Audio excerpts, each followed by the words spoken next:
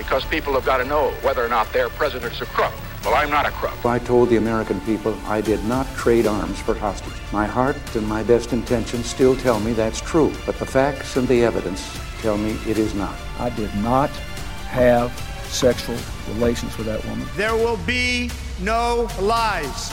We will honor the American people with the truth and nothing else.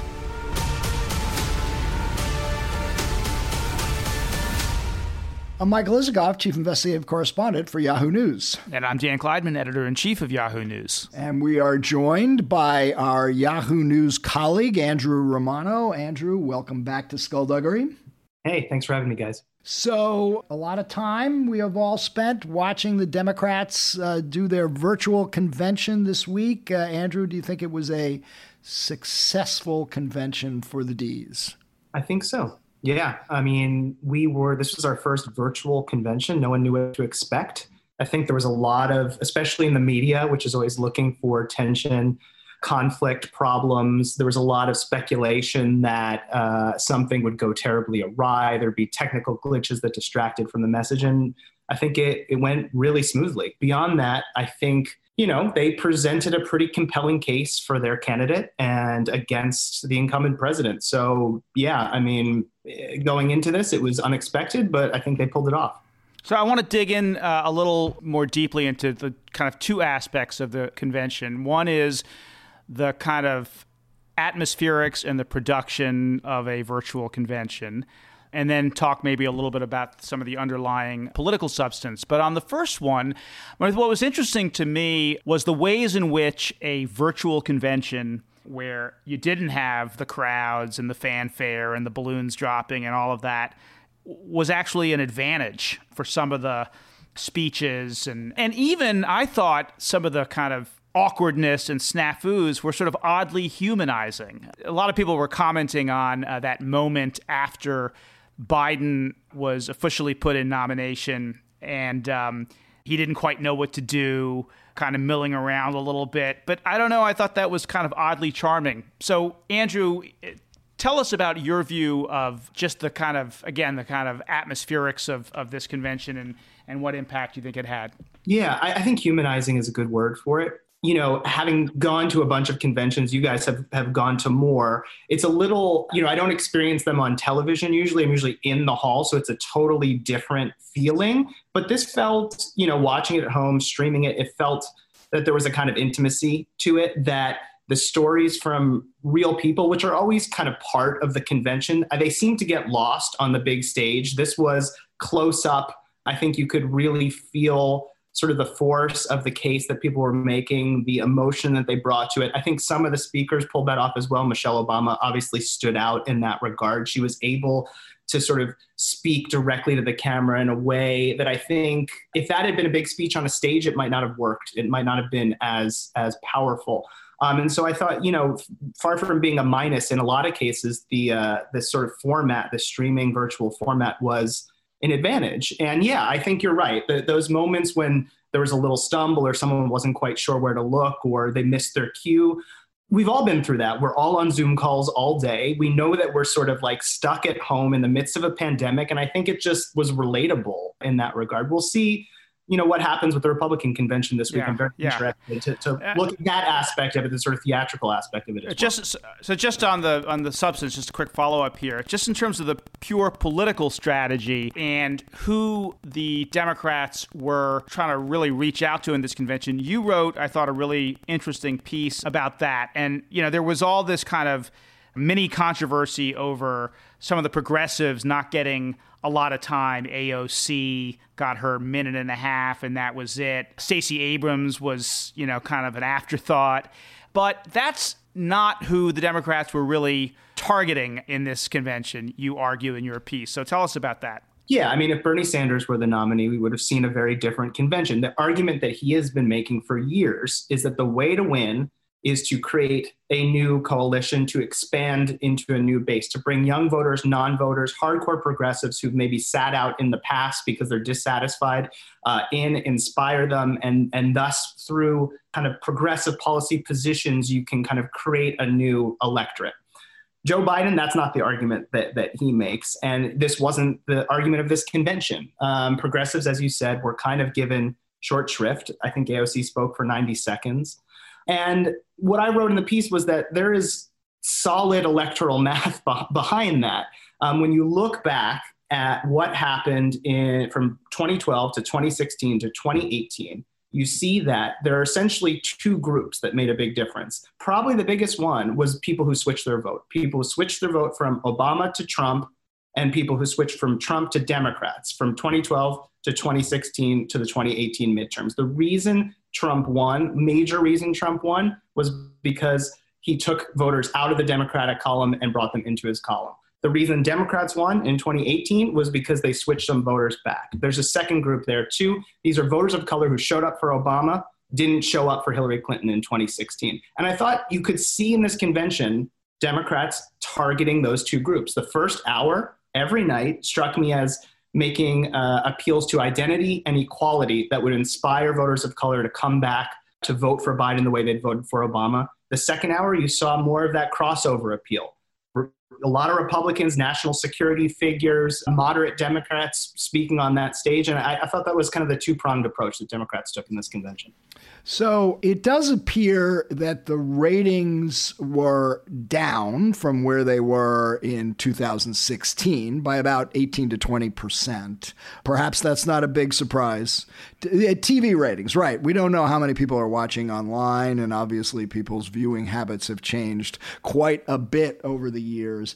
I did notice, though, that it was interesting when you look at the TV ratings, more than half of the 22 million who I think were judged to have been watching on Wednesday night when the numbers went up, that was Harris gave her speech, Obama spoke, were MSNBC and CNN. They by far outstripped the networks, which tells me that at least, a big chunk of the audience are probably political partisans, Democrats who are Biden voters to begin with. So I don't know. There's still a lot that weren't watching on those two networks, but it seems to me that that's just something to wonder about, like, were they reaching the voters that they really wanted to reach? Yeah, it's a really interesting question. We're going to launch a poll, I think, starting today and running over the weekend, where we recontact the people we polled before the Democratic convention and ask them some questions about how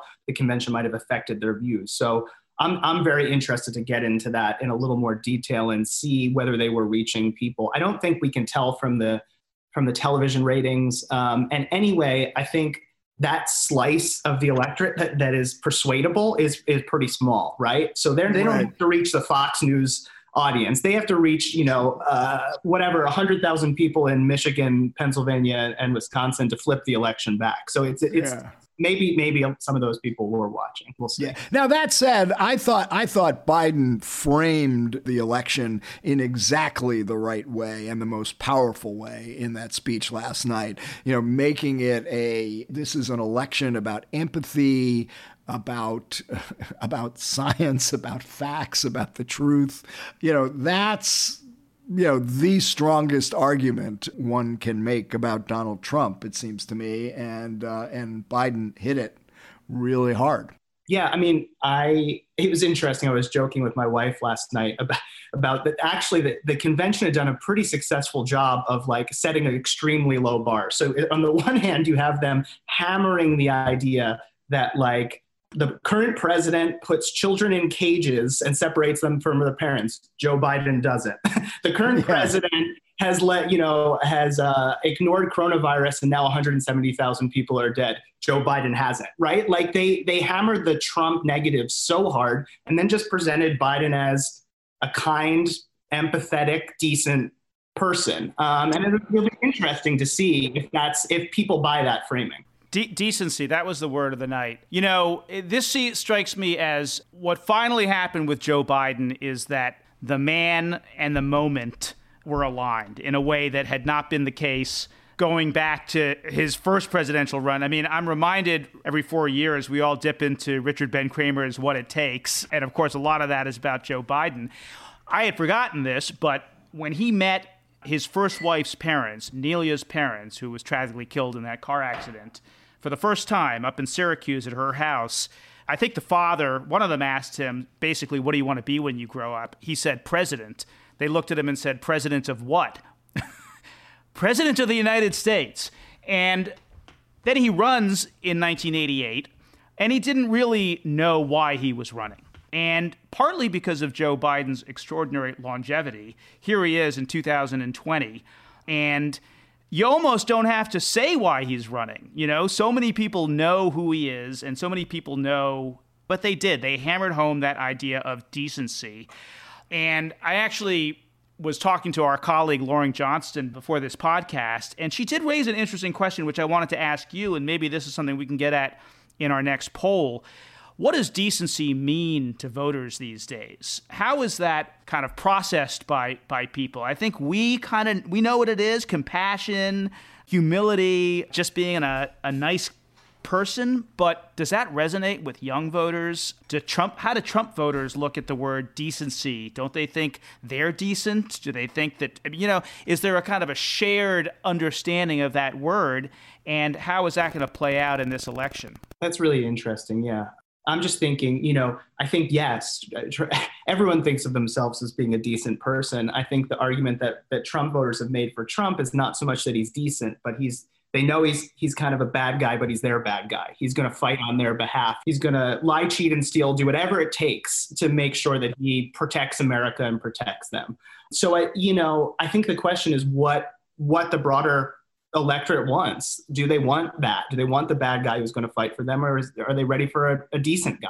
I mean, the argument Biden was making is that in America, our presidents should be decent. and going to your point about trying to win back those Obama Trump voters, some of those are women in the suburbs who do care about decency, and who don't like. I mean, when you ask those people who may still in some ways defend Trump, what they'll say is, we wish he would stop the tweeting. We wish he would stop the name calling. Right. And you have to wonder whether, it's this question of buyer's remorse too, that they took a chance on Trump. They've seen 4 years of, and instead of unknown, they have his first term here, and they can judge him based on that. And they can say, we took a chance. Did he deliver what we wanted? And I think that's why this is a very different election than 2016. So we got the Republicans next week. What is the Republican play? What's their message next week to counter what the Democrats have done here? That is going to be a very interesting thing to watch. I think that there's, just looking at some of the speakers, some of the non-political speakers that they brought in, people like the kid who, the MAGA hat wearing kid who got into a confrontation on, in Washington, D.C. with a Native American activist, the couple from St. Louis who pointed guns at protesters. I think there's someone who's going to speak, a family of a police officer who was killed in relation to one of the protests. There's definitely going to be a level of grievance, I think, that I was going to say, trying to activate. It's grievance and guns. Nice alliteration. The St. Louis couple who were pointing their guns at the Black Lives Matters protesters. Look, what are the states that Trump needs to keep in his column, which seem to be slipping away? A place like Pennsylvania, Western Pennsylvania, where like the Second Amendment is still hugely important to Republican voters. Places in Wisconsin. Can I just point something out? We had the amazing news yesterday of the arrest of Steve Bannon and his indictment for defrauding a We Build the Wall fundraising campaign, siphoning off large chunks of the $25 million that was raised for personal use of him and his cronies. And 2 weeks ago, we had the NRA charged with those 4 NRA leaders, starting with Wayne LaPierre, charged with doing the exact same thing on an even greater scale, ripping off, defrauding the NRA, using funds for personal expenses. It seems that, there is a trend here. If we were back at Newsweek, we'd have a trend cover story of... We need a third one. We need number 3, Mike. We need a third one. I'm sure we can find it, but we're on the verge of a fraudster cover. Yeah, I mean, and if it were, I can imagine Democrats cutting ads in some of these key districts in swing states where those, where the wall was part of Trump's appeal, where guns were part of Trump's appeal, and saying, they've lied, they've cheated, they haven't delivered on those things. They're just out to enrich themselves. They're playing you, right? I think we can get that third one if you throw in Paul Manafort and maybe Michael Cohen. I think there's enough material there. I was just going to say, since we like to make sure we're giving, the other side a chance to respond, I do want to note that Steve Bannon on his podcast has made his first comments about these charges, which he's called. What does he say? I'm sure you'll all be shocked to hear that he called it a political hit job. And then he compared himself to the honey badger and said he won't stop fighting. Yeah. Yeah. It's a metaphor he's been using for some time. Anyway, well, listen, Andrew, we will check back with you next week to get your take on how the Republicans did and how they countered this. And in the meantime, we have Senator Dick Durbin, the number 2 Democrat in the U.S. Senate, coming up as our guest. So let's get on with the pod.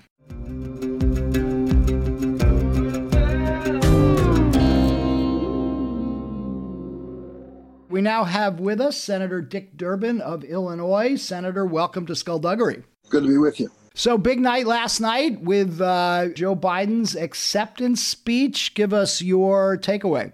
I've heard 100 Biden speeches, maybe 200. Maybe it was 100 that felt like 200. But I will tell you, it's his best. It was his best performance I've ever seen. And I think he was pitch perfect in it. And I think he hit all the points that we tried to put together in the 4 days of the campaign. Tell us what impressed you about it? What themes that he hit that you thought were significant? The underlying theme of this whole convention was we have a candidate who is good and decent and honest and sensible, and they do not. And he zeroed in, I think, on an issue which the Republicans better not overlook. When the American people start talking about their worries, 3 out of 4 of them say, we think things are going to get worse before they get better. And top of the list is not unemployment. Top of the list is the coronavirus. They just don't believe this president has handled this well, and the numbers tell the story. This president has basically said it's going to go away. It's not a problem. Don't waste any time worrying about it. He ignored the advice of experts. He didn't lead as a Franklin Roosevelt into World War II type leader. He just didn't do anything. And now we're at a point where we sadly have the worst numbers in the world of any nation, the worst numbers in the world. And the American people sense that. Joe addressed it directly, looked straight into the camera and said, I'm going to take this on from day one. He knows that's where you start as president. Senator, you have undoubtedly been to many conventions in your long career, all of them until now in person. Now that we've been through our first virtual convention, I'm curious what worked, what maybe didn't work as well for you. Tell us about that. I think this is the future when it comes to conventions. Let's face it, conventions go back in history over 150 years, and we all kind of know what to expect from a convention. Thousands of people coming in from all over the United States to act crazy, put on nutty hats and sashes and buttons and stay up late and scream and shout and maybe drink and eat a little bit too much. Those days, I think, are over. When they started ending when we stopped getting gavel-to-gavel coverage by the media. They have many other things to entertain people with other than politicians talking to themselves. So I think what we've got to do is to accept this is the future. This is the reality. And there are parts of it that were really good. I think the roll call of the states was a great moment. I'm glad to see the calamari comeback of the state of Rhode Island, which most people point to as a highlight of the roll calls. And I think it went through rather smoothly, giving each of them 2 or 3 minutes to do it. I thought the speeches, I'm a political animal, and I watched many more than most people would. And I thought they were good quality and really reflected the length and breadth of the Democratic Party. The key speeches, Michelle, Barack, really made a difference. Of course, Kamala is very popular and should be.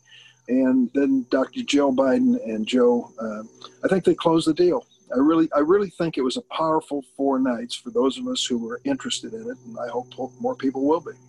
Do you think you're going to get the kind of bump that parties traditionally get after their conventions, given the lack of hoopla, balloons, confetti, and all that? Well, it's interesting. I remember the Mondale bump. He was on his way to the presidency, and it disappeared. The Dukakis bump disappeared. So, it's kind of fleeting fame when you have a competing convention and 3 months to go. But this is a different thing. You know this, and everybody should. The timetable for this presidential election in Illinois starts September 24th, not November 3rd or 2nd.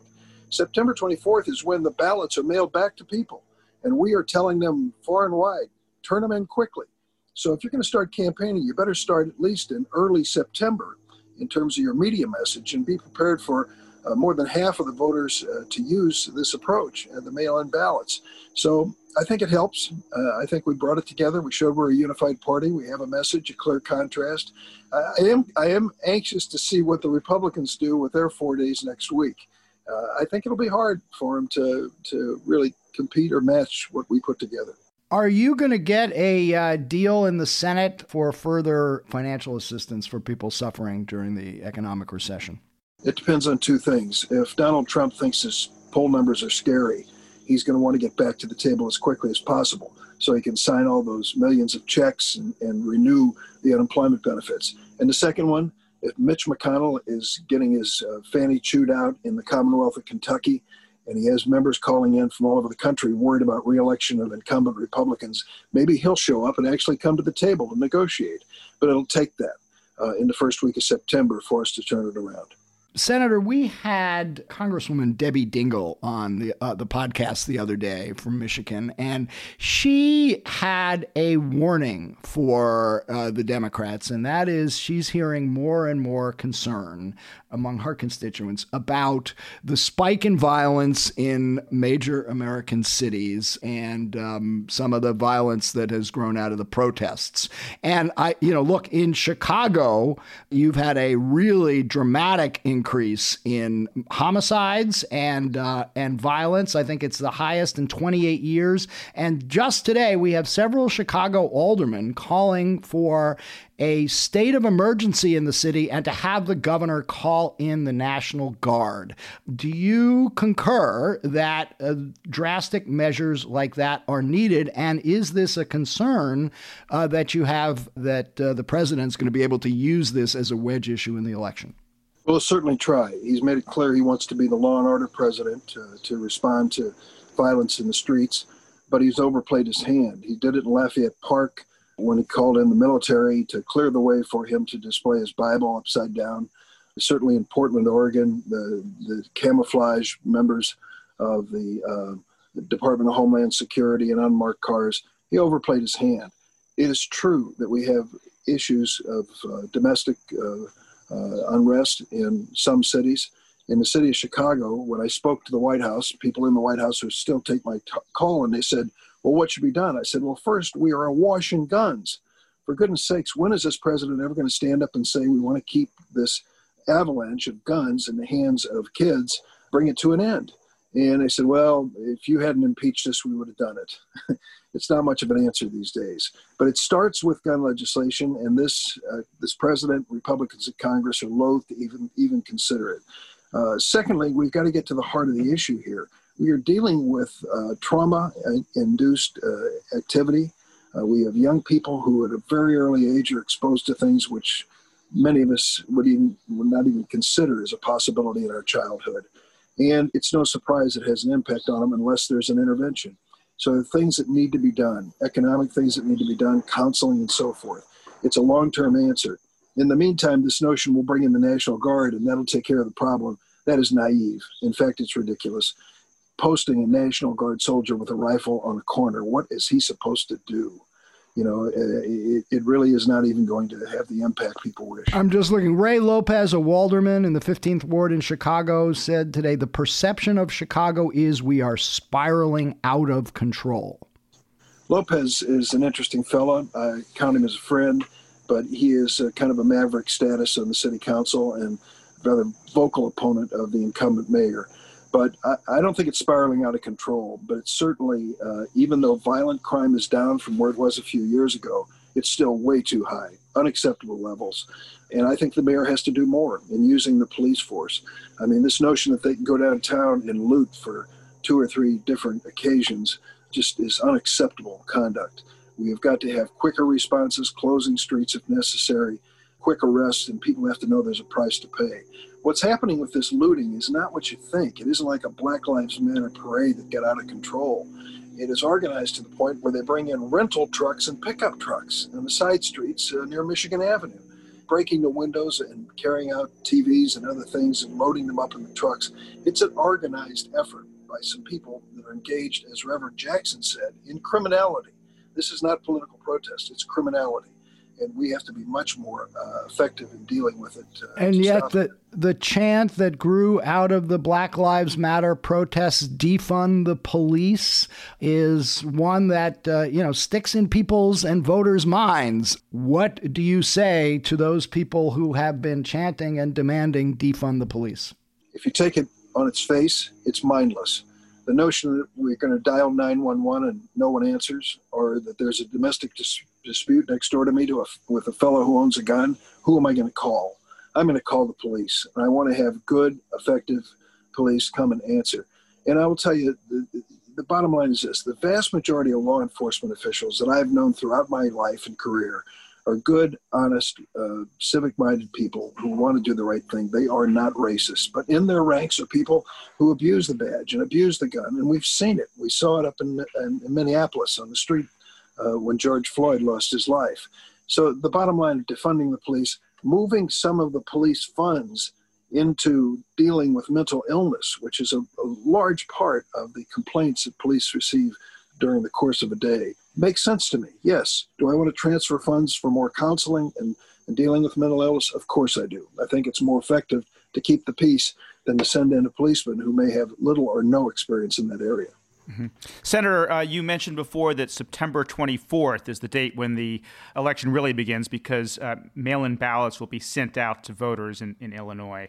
There is a lot of anxiety about voting this time around, particularly because of the number of mail-in ballots. As we speak right now, Postmaster General Louis DeJoy is testifying. Lots of questions about interfering with the Postal Service, but also in primary elections, like in New York State, it took many, many weeks to get results in one election. So how confident are you right now? You can talk about Illinois, but also nationally, that the election will be able to go off smoothly.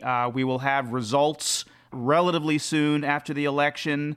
How much concern do you have about all of those issues? Well, let me give you an example. In the last presidential election in Illinois, I had about 5.5 million votes cast, 400,000 were by mail-in ballots. We anticipate that number will increase in this election to 2 million. 2 million out of close to 6 million ballots to be cast. That's the projection. So it's a 5-fold increase in mail-in ballots. So yesterday, Senator Duckworth and I brought in the postal officials, a man named Justin Glass, who is a national official for the 2020 election coordination, and asked him point blank, is this a problem? He says, not to worry. He says, we have the capacity to handle this. All of the political mail comprises about 2 to 5% of the mail that the post office deals with. So we're not going to be overwhelmed when it comes to ballots, even if there's a substantial increase.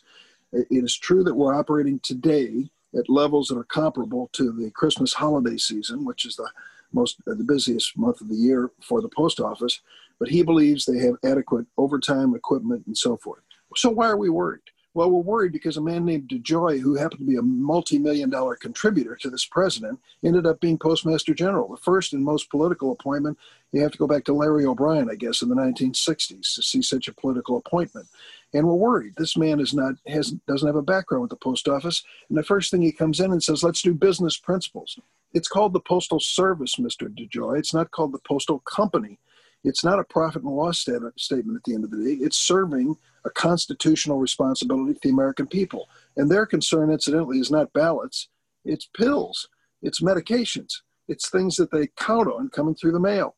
So they gave us kind of a whistling past the graveyard report yesterday. We're likely to hear the same thing to Congress. And when this president gloats over the fact that a mismanaged postal service may slow down paper ballots, you bet we're worried. Yesterday, we had former Attorney General Eric Holder on the podcast, and he said that he believes absolutely that there ought to be a criminal investigation into Louis DeJoy for allegations of tampering with the mail, essentially. Would you agree with that? You know, that may come, but it's not going to serve our purposes. We have 75 days left here.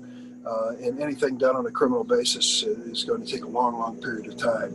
More importantly to me, I want the Inspector General of the Postal Service crawling all over Mr. DeJoy and his decisions. When they say to us, we've got plenty of overtime and plenty of equipment, I'd like somebody who knows what to look for, taking a look over his shoulder. Your fundamental question, though, is important, and let's get to it.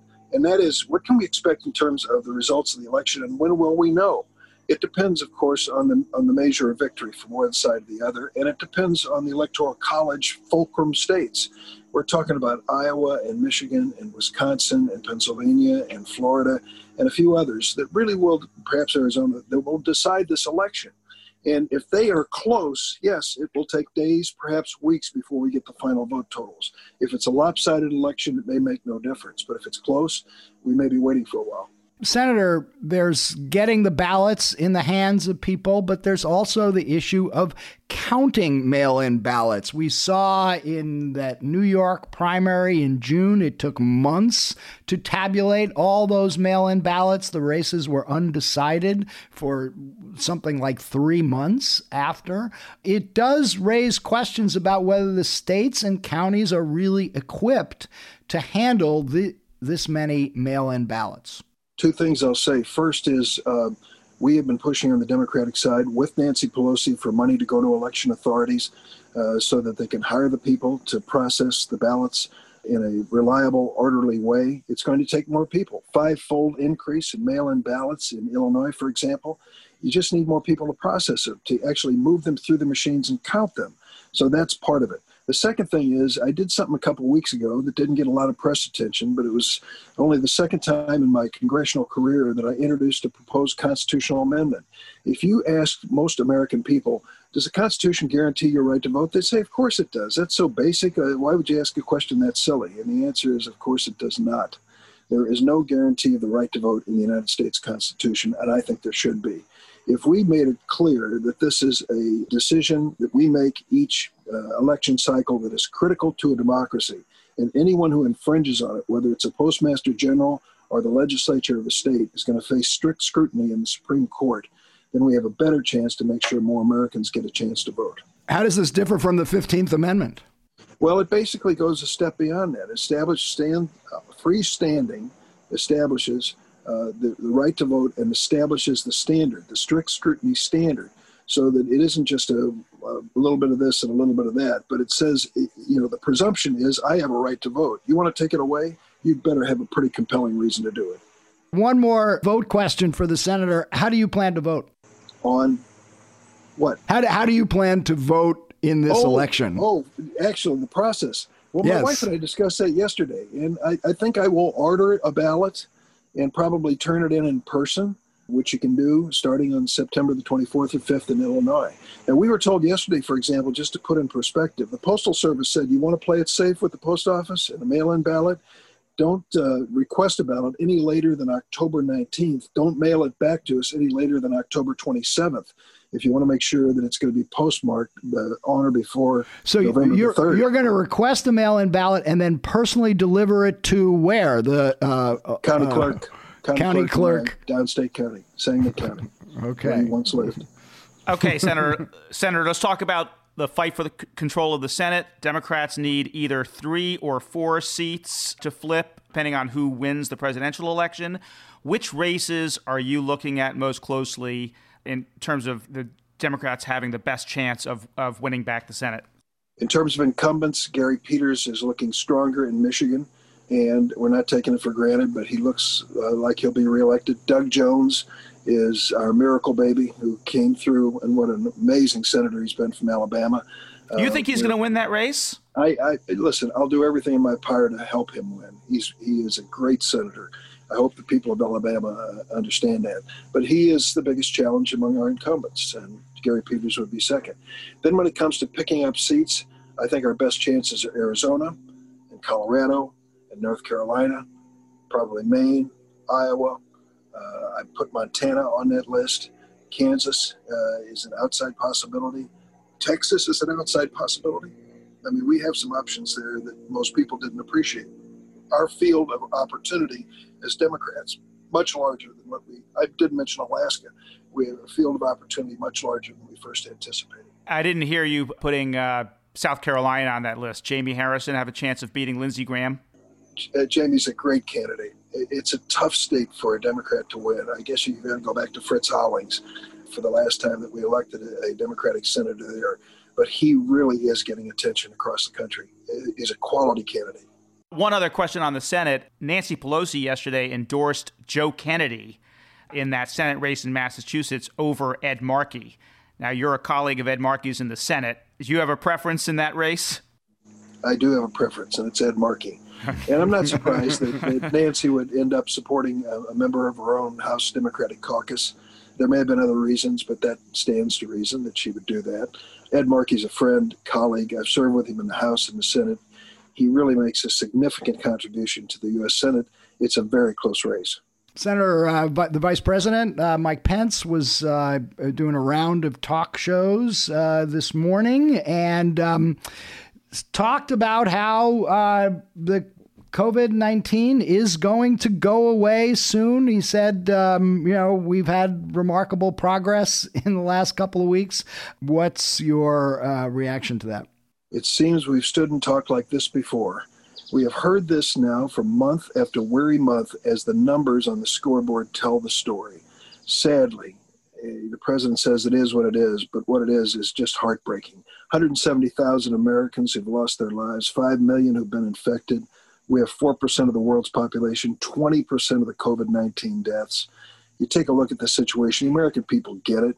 When this president is dreaming up new theories of medical quackery to solve this, telling people not to worry, it's going to go away in sunlight.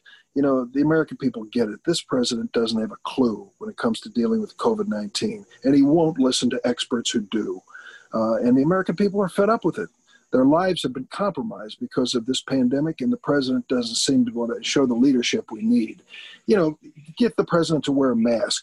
What a big ask that is. And it took months before he finally did it, and he couldn't go into a veterans hospital if he failed to do it. And yet he could have set an example for this country. Instead of fistfights in supermarkets over who's wearing a mask, it ought to just be standard across the United States. It's a good way to break the back of this pandemic. Well, just picking up on that, this didn't get a lot of attention last night, but Biden did call for a nationwide mask mandate in that speech. Yeah. And I just wonder, what does that, as a practical matter, mean? If it's a national mandate from the president of the United States, who enforces it? How does that work? Well, let me say this. The numbers are compelling. 80% of the American people happen to agree with Joe Biden and disagree with Donald Trump on this issue of wearing masks. They don't believe it is a terrible imposition. It's common sense to protect yourself and the people around you. How do we enforce it? Well, we're not going to wander around with U.S. Marshals enforcing a mask policy, a national mask policy, but we'll say to retailers and others, the people not only have to wear a mask as they enter the store, but you got to tell them inside the store, the rules still apply. And if you want to check out, you better be wearing a mask. Major stores have already done that. Walmart has done it, for goodness sakes. It's not a radical notion. It's the president who has turned it into a political issue, hollering, liberate Michigan, liberate Wisconsin, reopen the economy, don't wear a mask if you don't want to. That to me has created a political fight in what is clearly a public health issue. Well, I actually thought Biden's line was pretty good last night, which is wearing a mask is an act of patriotism. But we had J.B. Pritzker, your governor, on our podcast. I believe he issued a mask mandate for Illinois. Is that right? In different sections of the state. He divided it up, and it depended on the incidence of infection. And is it working? Well, it is. It's interesting. In Chicago, I went into Midway Airport several times over the last month or two. Every person in the airport, save one, was wearing a mask. I mean, it was complete cooperation as far as I'm concerned. Now, if I come downstate here to a hardware store and go inside and see a lot of white males, many of them are thumbing their nose at the notion from the start.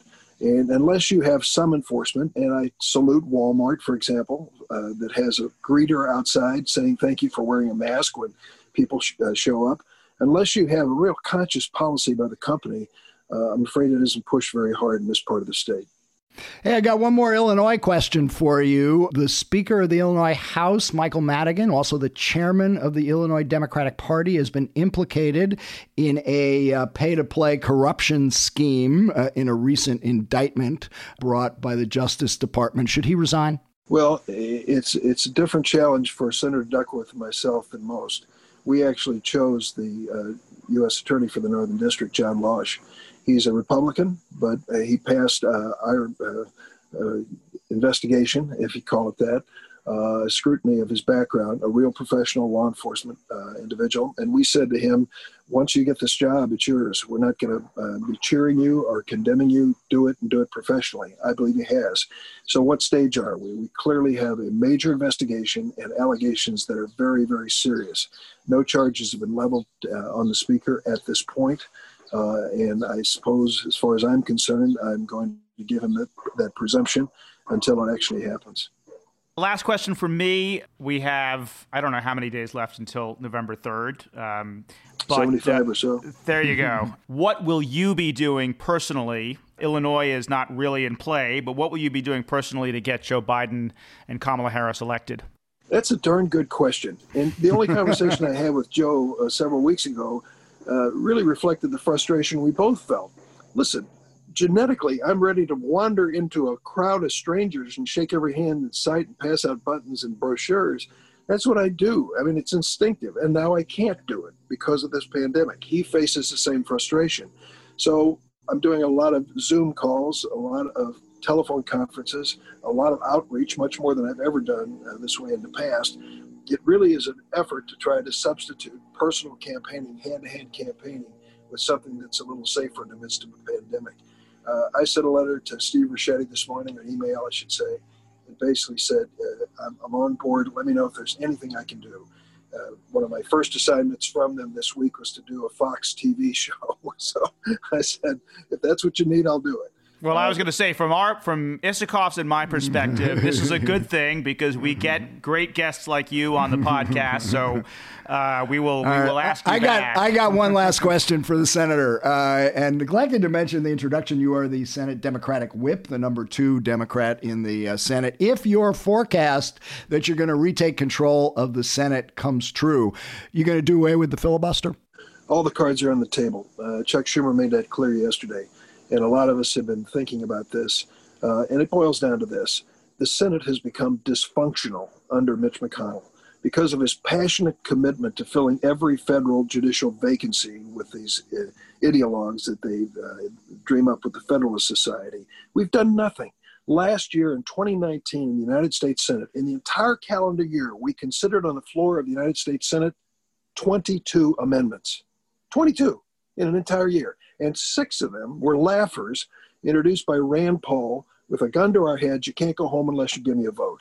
I mean, that is the disintegration of the Senate before our eyes. There are many of us who ran for public office to do something.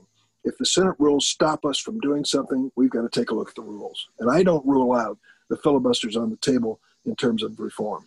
If Joe Biden wins, though, I believe he has said that he is not in favor of taking away the filibuster. Will he have a voice in this decision? Well, he will, and to this extent. You need to have a majority to change the Senate rules under this expedited procedure, and you need the vice president. It will be Kamala Harris, we hope, at that point. So certainly she's going to consult with her president before that decision is made. But I think Joe has expressed an openness. Listen, I introduced the DREAM Act 19 years ago. 19 years ago. It's still not the law of the land. I passed it in the Senate several times with majority votes. I can never beat the filibuster. Never.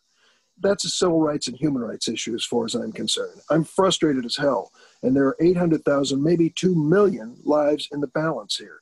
There comes a point where we've got to say, all right, it's the 21st century. Let's get on board here. Let's do something that really is significant so the Senate can be significant. It sure sounds like more than it being on the table, you are in favor of eliminating the filibuster. Well, I can tell you that's where I'm leaning. The alternative is if someone comes up with an approach that is more reasonable than the current system, I'm open to it. But I will tell you, I've been frustrated for a hell of a long time because of this filibuster. Well, Senator, it sounds like we'll could have a juicy issue to cover if the Democrats retake control of the Senate, the debate over the filibuster. But listen, I want to thank you for joining us on Skullduggery, and we hope to have you back. Looking forward to it. Thanks, everybody.